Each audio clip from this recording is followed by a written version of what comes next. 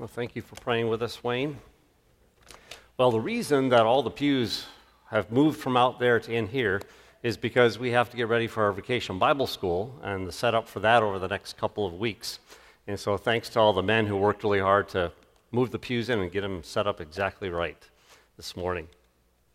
Well, I have made a couple observations recently about our society that you probably have made similar ones as well. And first of all is that within our society there are a whole lot of different ideas about who God is, what his character is like, what salvation might be if there is such a thing, and thoughts about ultimate reality. In fact, there are so many different opinions out there that just sometimes people hold more than one. And people seem to like it that way, that there's so much diversity, so much uncertainty. But they're really stumbling in the dark, wandering lost amid all these lofty ideas that are in their heads. And if you talk with people about that, and I hope you do spend time talking with people about the spiritual realities that they think about, one of the things that constantly amazes me is that people are rarely, at least the ones I've run into, are rarely satisfied with what they've come to on their own, thinking about God and ultimate reality and these types of things. And rarely are they that certain, even in the things that they say themselves. And it just reminds me that people need the light of the knowledge of God to fill them and to guide them. A second observation that I made recently is about a moral characteristic in our society. It's always in the news, and you probably witness it almost every single day, and that is that people seem to really lack self-control. Regarding their emotions, they let them run wild. And for example, one area in which this is true is that people seem to have very little patience with other people. But yet at the same time, they can angrily demand that people be patient with them. But they don't seem to see the irony, I guess. And people need, it seems, to understand the mercy of God and actually having forgiveness of sins themselves, so that then they can live in peace with people around them. Well, these needs, although they're seemingly really glaring to us as we live our lives every day, but they've always been two of the greatest needs that humanity has had since the beginning. The first is to have a true knowledge of God, and the second need is to have the real forgiveness of sins. And people in their natural state, as we're all born into a sinful state of being, we're in spiritual darkness. People live there. And they live that out in the very shadow of death, because at some point God will take their life from them and bring upon them judgment due for their sins. But we know that we have an all-merciful God who has visited us and accomplished redemption, and we have experienced it as Christians in Jesus Christ, and he has forgiven us of our sins because we put our faith in him. So let's pray for our friends this morning. Lord God, we thank you for your word that gives us the light of the knowledge of you. That without it, we know we would be stumbling in darkness too, and without hope and without God in this world. But because of the scriptures you've given to us, we know who you are. We know the salvation that is ours in Jesus Christ. And we want to pray for our society that we interact with, even just locally here every single week, our friends that we talk to who don't know you, that need the forgiveness of sins. We pray that you would be merciful and grant to them salvation.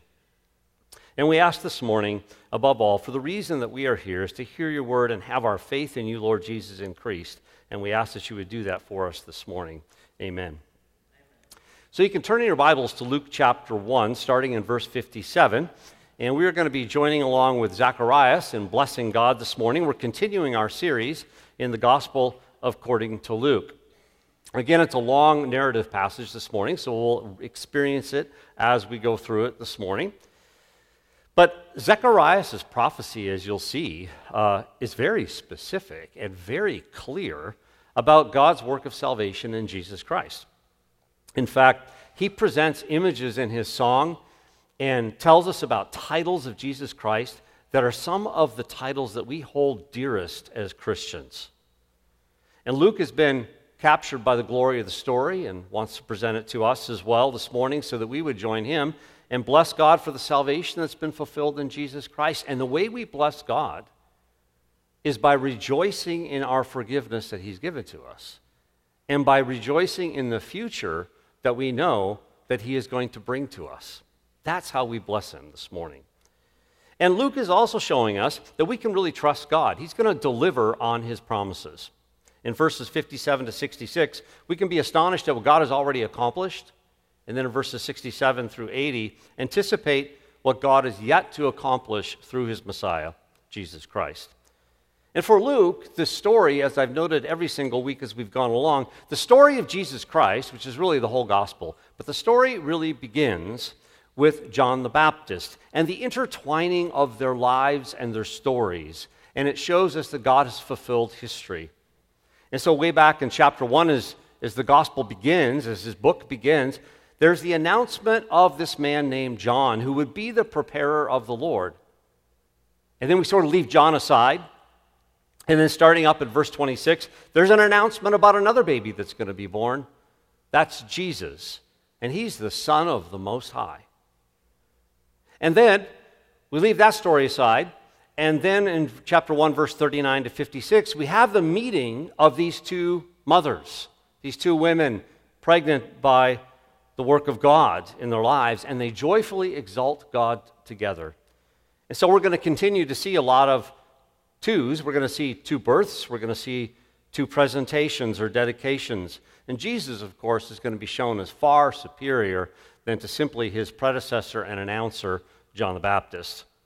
But let us bless God this morning by just rejoicing in the fact that our sins are forgiven and that we have a future that is awaiting us when Jesus returns. And as we do so this morning, I'm confident that we'll come to understand the good news, that it's even more good than we probably experienced.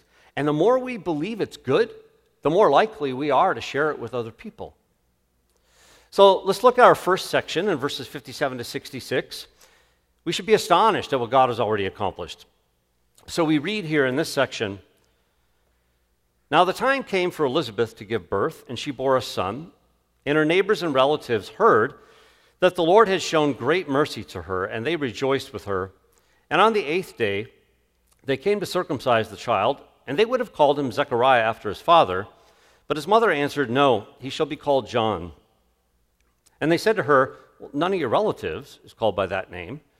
And they made signs to his father, inquiring what he wanted to call him. And he asked for a writing tablet and wrote, 'His name is John.' And they all wondered. And immediately his mouth was opened and his tongue loosed, and he spoke, blessing God. And fear came on all their neighbors. And all these things were talked about throughout all the hill country of Judea. And all who heard them laid them up in their hearts, saying, 'What then will this child be?' For the hand of the Lord was with him." Well, at the very beginning in verse 57, it says, "The time has come." Some of your translations may say the time has been fulfilled, which is a better translation, because fulfill is a very important word in Luke, as we've already seen. He begins his gospel that the time has been fulfilled. It's a key word in his whole explanation of what's going on when Jesus came, is that finally God is starting to fulfill all these amazing promises of the new covenant in Jesus Christ. And it's just like the word of the Lord had spoken to Gabriel earlier to Zacharias, the father of John. If you look back in chapter 1, verse 13, the angel said to him, "Do not be afraid, Zacharias, for your petition has been heard, and your wife Elizabeth will bear you a son, and you will give him the name John. And you will have joy and gladness, and many will rejoice at his birth." And that's what they're doing all throughout the hill country. The neighbors and the relatives, they hear about the fact that Elizabeth, this old woman who's never had a child, has now given birth to this baby boy. And we read earlier back in chapter 24 that after the announcement to her, she kept herself in seclusion, just enjoying God's blessing on her life. Surely no one would have expected the announcement, "Hey, did you hear that Elizabeth had a baby? We have to go check this out." And so everybody wants to find out what's going on. And so when they make the presentation of the baby, people are eager to see it. And notice the connections in the words magnify or rejoicing in your text, and also great mercy.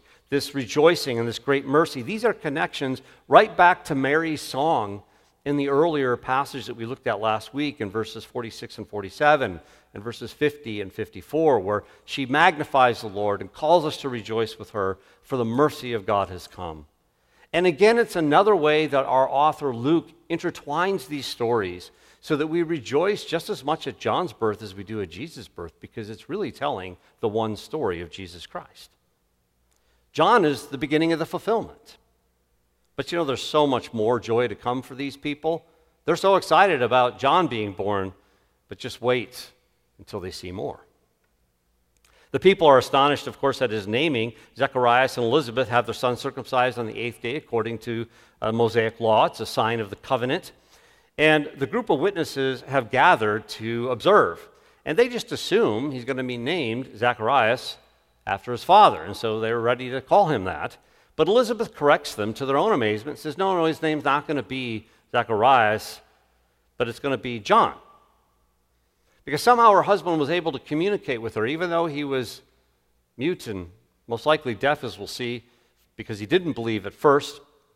She knew that promise and that his name was to be John, and from verse 13. But it's not customary to name somebody after somebody who's not in your family line. It can't be right. They don't accept her word, so of course, what do? They go to the source. They go to the person who should be naming him anyway, which is the father who would name the children. And so they go to Zacharias, appeal to him, and ask, what should the name of the child be? And so they make signs to him because they can't communicate. And so then they give him this probably a wooden waxen tablet type of a thing, and he writes upon there, and Zacharias writes very deliberately, in faith and in confidence, John is his name. And the people are astonished at the name and this whole miraculous situation that they're experiencing. That's immediately what it says in verse 63. They're astounded. And then suddenly God releases Zacharias from the judgment that he placed upon him where he was mute and deaf, and he begins praising God. Behold, you shall be silent and unable to speak until the day when these things take place, because you didn't believe my words, which shall be fulfilled in their proper time. And as soon as his mouth is released, three things happen to these people. He starts blessing and praising God as he had probably been meditating on for this whole 9 months. They're filled with fear because clearly this indicates God is doing something great. He shuts Zacharias' mouth, then he opens it up. And they're talking about this and the birth of John all in all their little villages all throughout the hill country of Judea. And they're pondering and asking one another and thinking together, well, who do you think this baby John is going to be? Obviously something great for the Lord. And then Luke adds his comment that all of this happened because the Lord's hand was on him. That means that the Lord was working with John. Soon the people of Judea would be filled with way more amazement than they were that day. Because in about 30 years or so, John the Baptist is going to come leading a spiritual revival. So we, too, are supposed to be astonished at what God has accomplished already. Even in the storyline as we read it, we marvel in reflection upon the past and how God worked in this situation.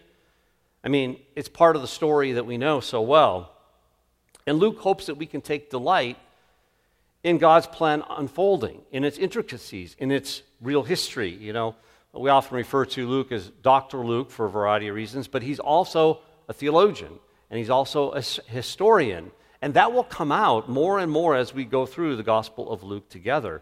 And isn't it wonderful and amazing, the historical value and aspect of the Bible, and just hearing about how God unfolds it all in such great detail. It shows his wisdom. It's what and how he wants to display himself and the history of redemption. The Bible is not just simply a book of pithy spiritual sayings to get you through the day. It's the history of God working in this world and in our lives.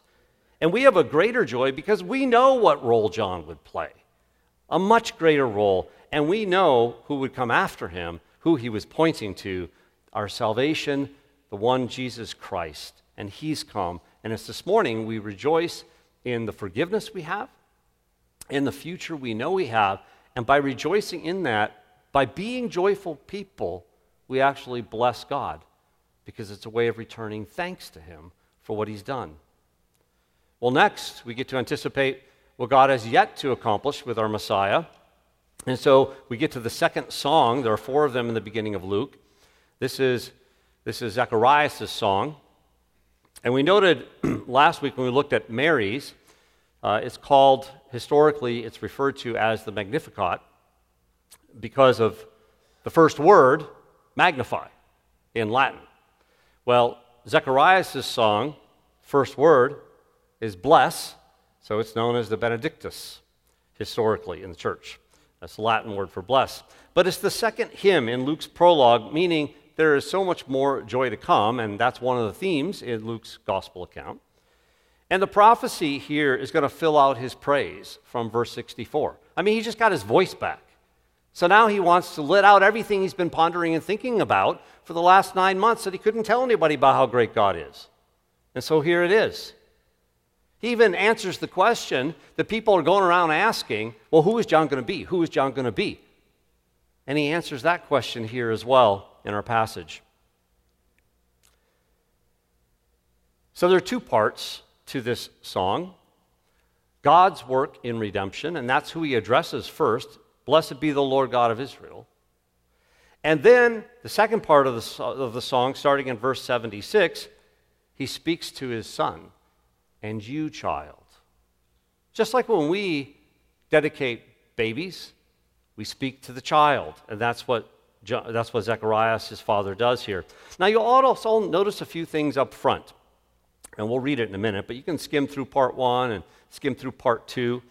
But there are so many things that are repeated, ideas, words, like God visiting us in verse 68, part 1, verse 78, part 2. Where he mentions his people in part 1 and part 2. He mentions salvation, both in part 1 and part 2. He mentions the prophets, both in part 1 and part 2. And then there are just things that get repeated a lot, like enemies and the fathers. And of course, in the center of the song is God's faithfulness to his covenant. And that's really the message of the song, is that God is faithful to his people to bring them salvation and the Messiah that he's promised. And so we go back to the beginning of Luke and the words of Gabriel to Mary, and this tells us what, again, the story is all about. And behold, you will conceive in your womb and bear a son, and you shall name him Jesus. He will be great and will be called the Son of the Most High, and the Lord God will give him the throne of his father David, and he will reign over the house of Jacob forever, and his kingdom will have no end. So part 1 is about God's redemption in his Messiah, and this is verses 67 to 75. So just again to remind you, so in part 1, Zechariah is speaking to God and about God, and in part 2, he's going to speak to his son John. But of course, we get to overhear the conversation.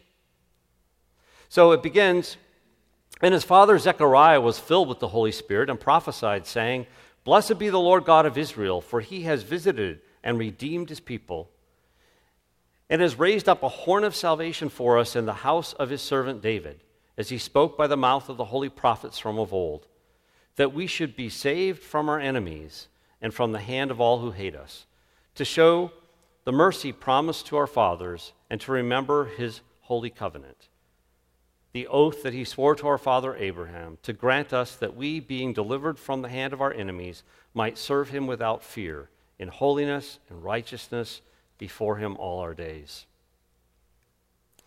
You know, Zechariah is filled with the Holy Spirit, just like Elizabeth was earlier back in verse 41 when she blesses Mary. Again, here's another look forward in the Gospel of Luke.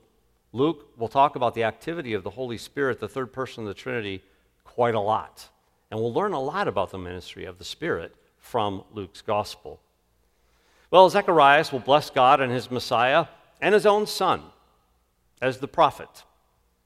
Even though the first section is all one sentence, everything I just read to you is all one sentence, verse 68 is the main statement. It's the controlling idea. Blessed be the Lord God of Israel, for he has visited and redeemed his people. That's what this song is all about.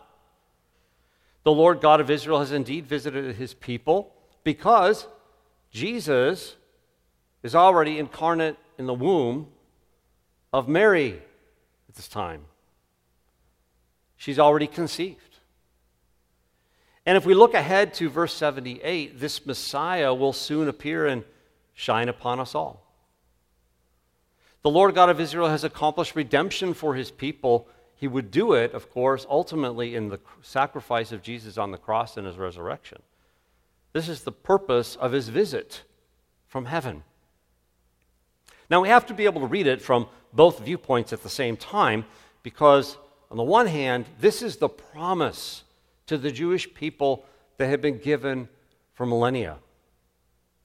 And is the promise finally fulfilled? This is also the hope that the Gentiles have, all the other peoples of the world would have, it would be fulfilled as well, as we would be grafted into his people. Redemption would be for the Jew first and then also for the Gentile. And Luke makes this very clear in his 2-volume work, the Gospel of Luke and the book of Acts. As you see the gospel go out, fulfill all the other prophecies about bringing peoples from around the world to worship Jesus. For example, the Apostle Paul in Romans 9:24 says that he also called not from Jews only, but also from among Gentiles.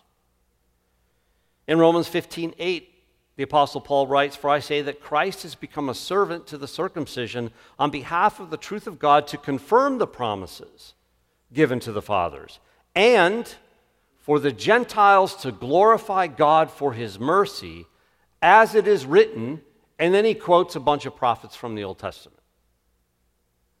See, this visitation and redemption to Jew and Gentile alike who would be called by God and called into his people is a real blessing. And then this man is called immediately, one of the first titles here for Jesus, the Horn of Salvation.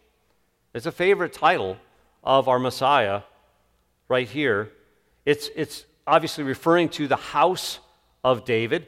A horn is a common Old Testament metaphor for power. I mean, you can think about two animals fighting and using their horns, and that's where this image comes from in battle. And it clearly is saying that this one who will come is the promised Davidic Messiah, the one who's expected to come. And verse 70 adds that this is just as the holy prophets have spoken with one voice. So here's a homework assignment. Pick a prophet. Pick any prophet in the Old Testament. Pick Isaiah, Jeremiah, Ezekiel, Daniel, all the minor prophets. Just pick one and read that prophet, and you can see for yourself that all the prophets have predicted this day. Then verse 71 proceeds to clarify that the salvation is from our enemies, from all who hate us. And it's important to realize that this salvation, as this song continues, has two different dimensions to it when we talk about salvation. One is political and the other is spiritual. And the spiritual piece surely comes out in verse 77 to give people a knowledge of salvation, the forgiveness of their sins. And we're to extrapolate that this means all of God's enemies, everyone who's an enemy of his Messiah, enemy of his people, enemy of his purposes in the world. And it's not just among humanity, it's also in the realm of the demonic. It can include, as we commonly speak about our enemies of the world, the flesh, and the devil. Our salvation is a total salvation. And we only see a little bit of the political part now, but when Jesus returns, we'll see it all because he'll be king. But we see much more of the spiritual now as we see our life transformed by the gospel and other people's lives transformed by the gospel. But you know what? That's not even all of that. There's more spiritual blessing to come in the glories of heaven.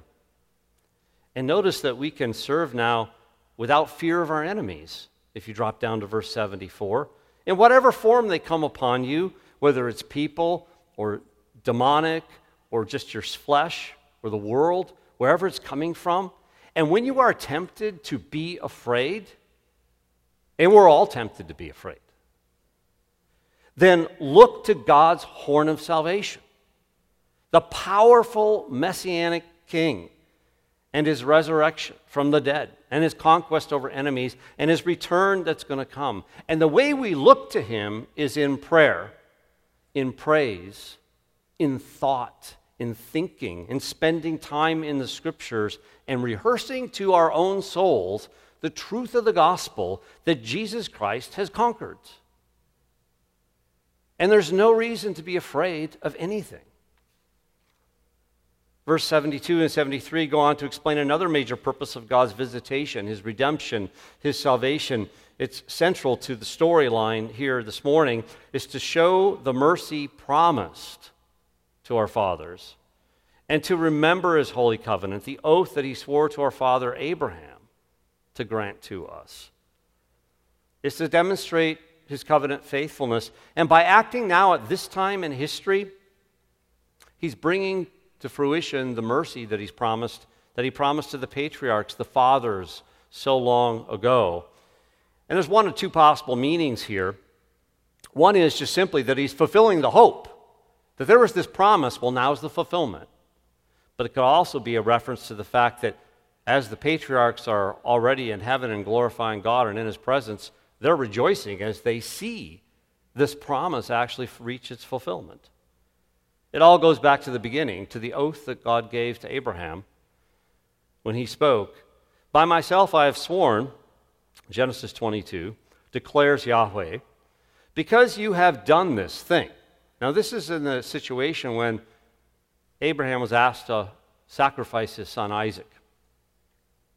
Because you have done this thing and have not withheld your son, your only son, indeed I will greatly bless you and I will greatly multiply your seed as the stars of the heaven, and as the sand which is on the seashore, and your seed shall possess the gate of their enemies, and in your seed all the nations of the earth shall be blessed, because you have obeyed my voice.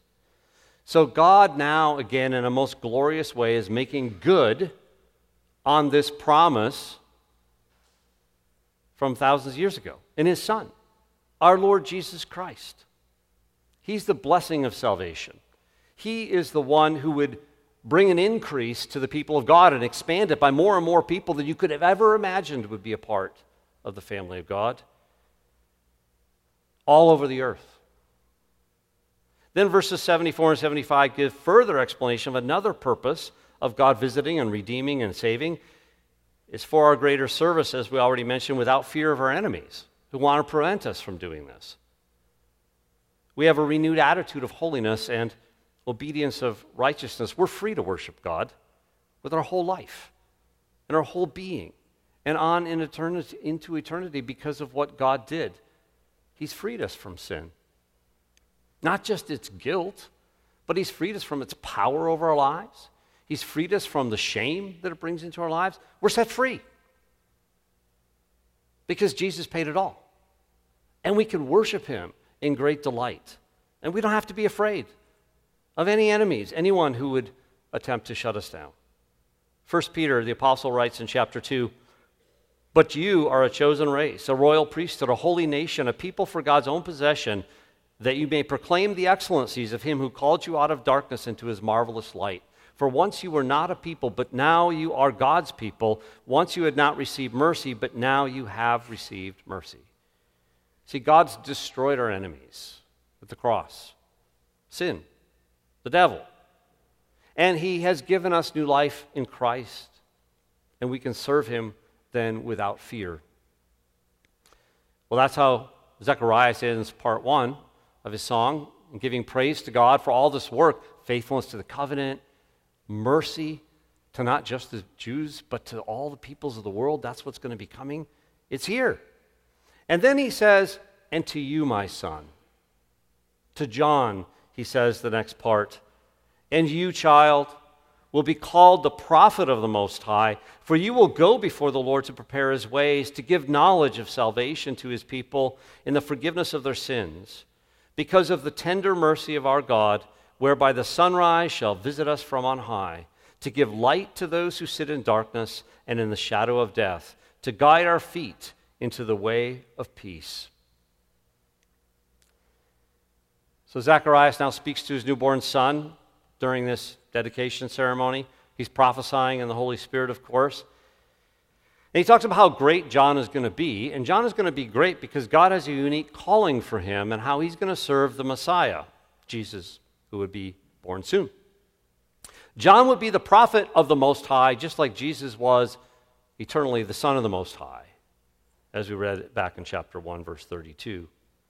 And John would fulfill the prophetic word of Malachi 3 and Isaiah 40. There are going to be a bunch of prophet sections I'm going to just reference for you. If you want to write them down here, you might want to look them up later. But Malachi 3 and Isaiah 40, John fulfills those in making preparations. Malachi 3:1 says, "Behold, I'm going to send my messenger, and he will clear the way before me. And the Lord whom you seek will suddenly come to his temple, and the messenger of the covenant in whom you delight, behold, he is coming, says the Lord of hosts." Well, John is the messenger for the Lord of glory. And then in Isaiah 40, verse 3, a famous passage we read a lot at Christmas time, "A voice is calling, clear the way for the Lord in the wilderness, make smooth in the desert a highway for our God. Let every valley be lifted up and every mountain and hill be made low, and let the rough ground become a plain and the rugged terrain a broad valley. Then the glory of the Lord will be revealed, and all flesh will see it together, for the mouth of the Lord has spoken." John the Baptist, as we know, was the voice calling out in the wilderness, which is where his revival would begin. And John would go before the Lord to prepare his ways. It could be a reference specifically to Jesus here, that he's going before Jesus to prepare his way, or it could be more general and just speaking about he's going before the Lord to prepare the way for his Messiah. Either way, it ends with Jesus. That's what he's doing. He's preparing people for Jesus. And how is he preparing them? He would be preparing them by giving them the knowledge of salvation, the forgiveness of sin. That somehow the Messiah would accomplish that. We've all been waiting for that. People would enter salvation, as John would preach, by repenting of their sin and putting their faith in the Lord Jesus Christ. Now, of course, we know the rest of the story because we've read ahead in this book before, and you can feel free to read ahead, and you can get to the cross and resurrection, and that's how it would take place. But if you're just a first-time reader of Luke, you're reading through Luke and you get to this point, you might want to ask yourself some questions. John is saying he came to give the light of the knowledge of salvation and forgiveness of sins. Do you have this knowledge? Do you know that your sins are forgiven? Do you know how to get them forgiven? Do you know what salvation is? If you have these things, and be joyful, and if you don't, ask someone to explain to you how to get your sins forgiven. Now, forgiveness of sin is a very common way in the Gospel of Luke, because it's going to come up a lot, of how he describes our experience of salvation. What does it mean to be saved? It means to have your sins forgiven. That's the greatest burden ever could be lifted off of our life. And so some key passages, if you want to flip ahead, I'll just give you the next three. In Luke 3:3, "And he," speaking of John the Baptist, "came into all the district around the Jordan, preaching a baptism of repentance for the forgiveness of sins." And you skip ahead to chapter 5, verse 20, and seeing their faith, Jesus said, "Friend, your sins are forgiven you." And the scribes and the Pharisees began to reason, saying, "Who is this man who speaks blasphemies?" Who can forgive sins but God alone? And then regarding Levi, just in the next section, 5:31, "And Jesus answered and said to them, It's not those who are well who need a physician, but those who are sick. I have not come to call the righteous," meaning self-righteous, "but sinners to repentance." That's why he came. And then, of course, et cetera, all throughout the Gospel of Luke, you'll see this for yourself. But forgiveness of sin is our greatest need as people. And we need to know that that's our greatest need. Because sometimes we don't think it is our greatest need. or the people that we're talking to in this world, they don't think that's their greatest need, but that is their greatest need. Everybody have many needs, but that's the greatest need. And once we know that that's our greatest need, then we need to know how to respond to the fact that God has made provision for the forgiveness of sins. People don't know about salvation naturally. They're not going to figure it out on their own. They have to be told and shown the Scriptures. That's how they find out about it. We have to tell them. We have to give them the light of the gospel.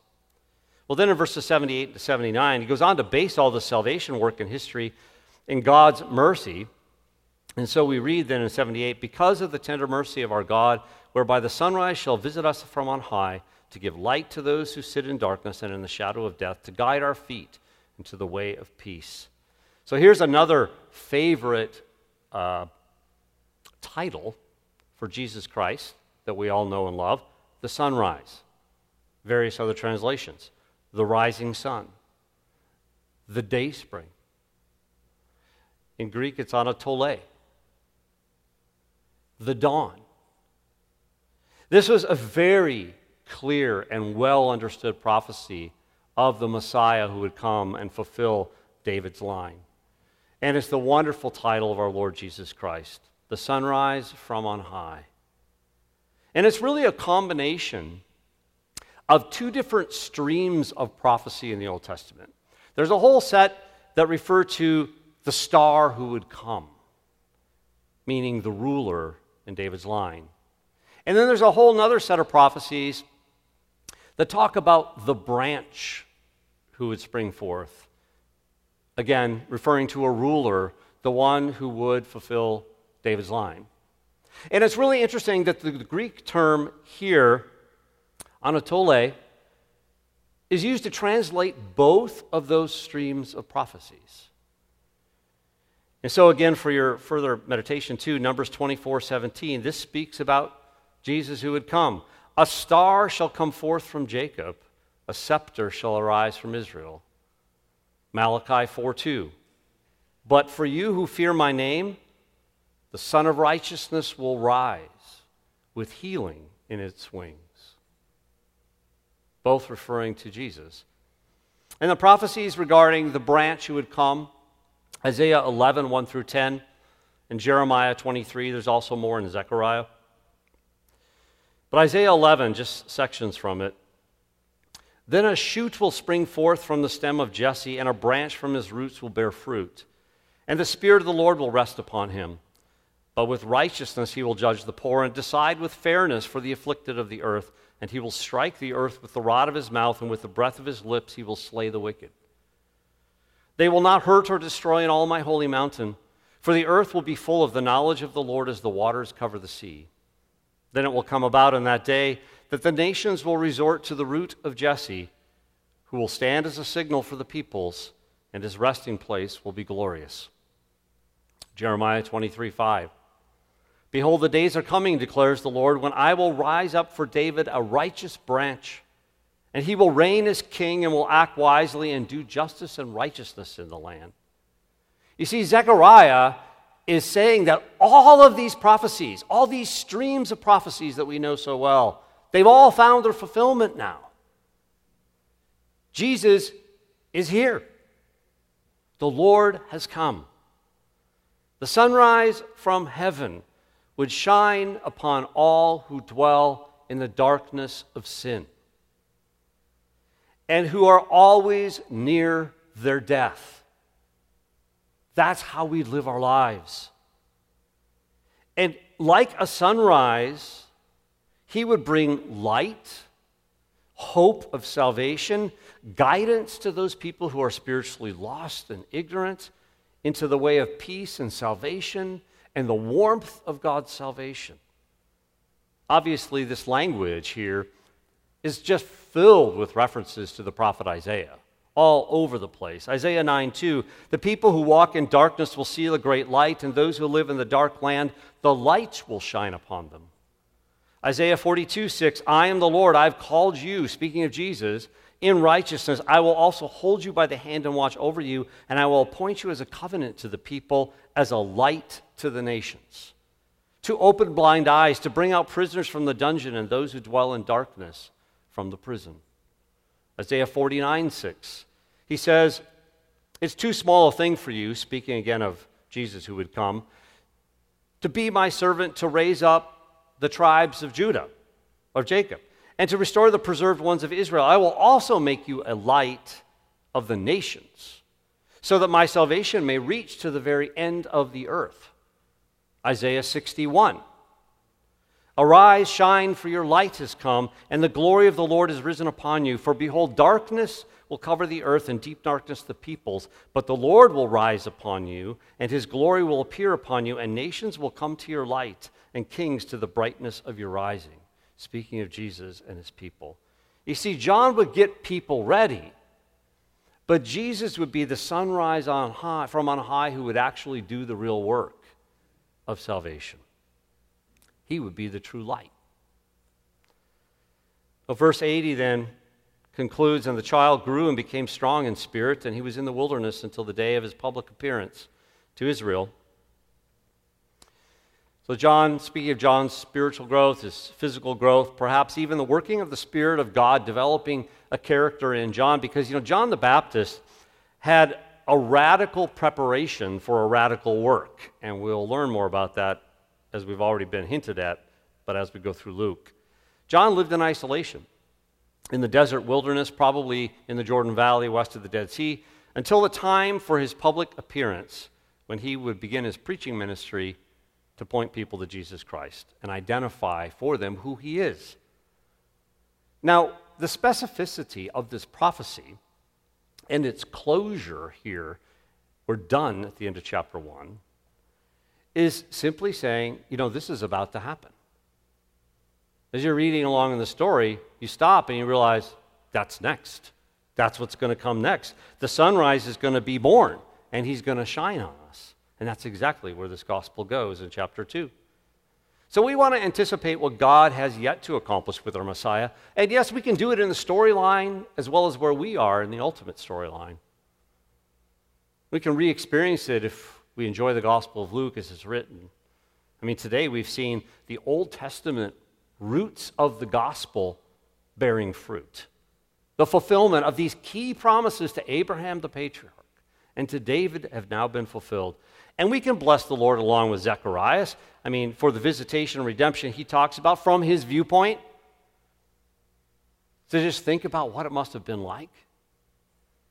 And then, of course, from our viewpoint, he's looking forward to something that's not fully yet revealed. But we look back on it fully understanding it because we have Scripture. Our hope is made more sure because the fulfillment has already begun, and we look forward to the next stage. And that's when our King Jesus returns from heaven and reigns in glory and righteousness upon this earth. And so we bless God for our salvation we've received in Jesus by rejoicing in the fact that we're forgiven, because that means we're part of his people and we're members of the kingdom, and for what he's yet going to do in the future. We're excited about that. I hope we've been strongly encouraged this morning that we can actually trust God to deliver on his promises. He fulfills every single promise he's ever given. It may seem like a really silly question to ask a bunch of Christians, but do you trust God? The promise to the patriarchs, the promises to Moses, the promises to David, the promises to the prophets, the promises to the people of Israel, they've all been fulfilled in Jesus Christ. And all that's still to find expression, that's certainly going to come to pass in the near future when Jesus comes back. Our Apostle Peter writes in 2 Peter 1:19, and so we have the prophetic word made more sure. Well, how is it made more sure? It's more sure because the fulfillment's come. Jesus has come. So that prophetic word is even made more sure in our minds, and he goes on, to which you would do well to pay attention. To pay attention to Scripture. To pay attention to the Old Testament even. To pay attention to what else is written in the New Testament. You should be paying attention, he says, as to a lamp shining in a dark place until the day dawns and the morning star arises in your hearts. The glory of Jesus. Just like Zacharias in our story today, Elizabeth, the crowds, even Luke himself, we should be astonished at what God's already done in the world and be looking forward to what he's yet to accomplish and to bless God for the salvation we experience. Again, our sins are forgiven. And our future is secure. So be filled with joy that your sins are forgiven. Be filled with joy that your future is in eternal glory. This life is not all there is. And so while you live your life here, blessed by God, we can serve him without fear. We don't have to run from the world. We can be engaged in the world and speak to them about holiness and righteousness. Again, our greatest need as a society really does get addressed this morning by Luke. I mean, he provides for us the knowledge of God and his salvation. People don't know what it is. And he explains to us how forgiveness of sins are available in Jesus Christ. People don't know where to find that. So continue to read and learn and absorb the story of Jesus. That's what the Gospel of Luke is. It's just the story of Jesus. And the more you absorb that story, the more you're going to be able to tell that story to other people. And you can go ahead and read ahead in Luke. Read as far as you want. Read up to at least 19 verse 10 because that's like the centerpiece of the book. Where in the story of Zacchaeus, Jesus says, the Son of Man, speaking about himself, has come to seek and save that which was lost. And that's what the Gospel of Luke is about, is finding those lost sinners and sharing with them the hope of the forgiveness of sins in Jesus Christ. Let me pray for us this morning. Oh Lord God, we praise you that you are an all-merciful God. We praise you that you have visited us, Lord Jesus, from heavenly glory, your eternal glory with the Father, that you've come and brought salvation, a salvation that you accomplished by dying on the cross for sins and taking upon yourself our debt. Lord Jesus, we praise you this morning as we read that you are the horn of salvation, the all-powerful, mighty King, who has already conquered and is yet to conquer even more. We praise you, Lord Jesus, that you are our sunrise from on high, that you bring us light and salvation and knowledge and peace and warmth and all of these things that you have purchased for us on your cross. May you continually enrich us as your people and cause us to have an even stronger faith in you, our Savior. Amen.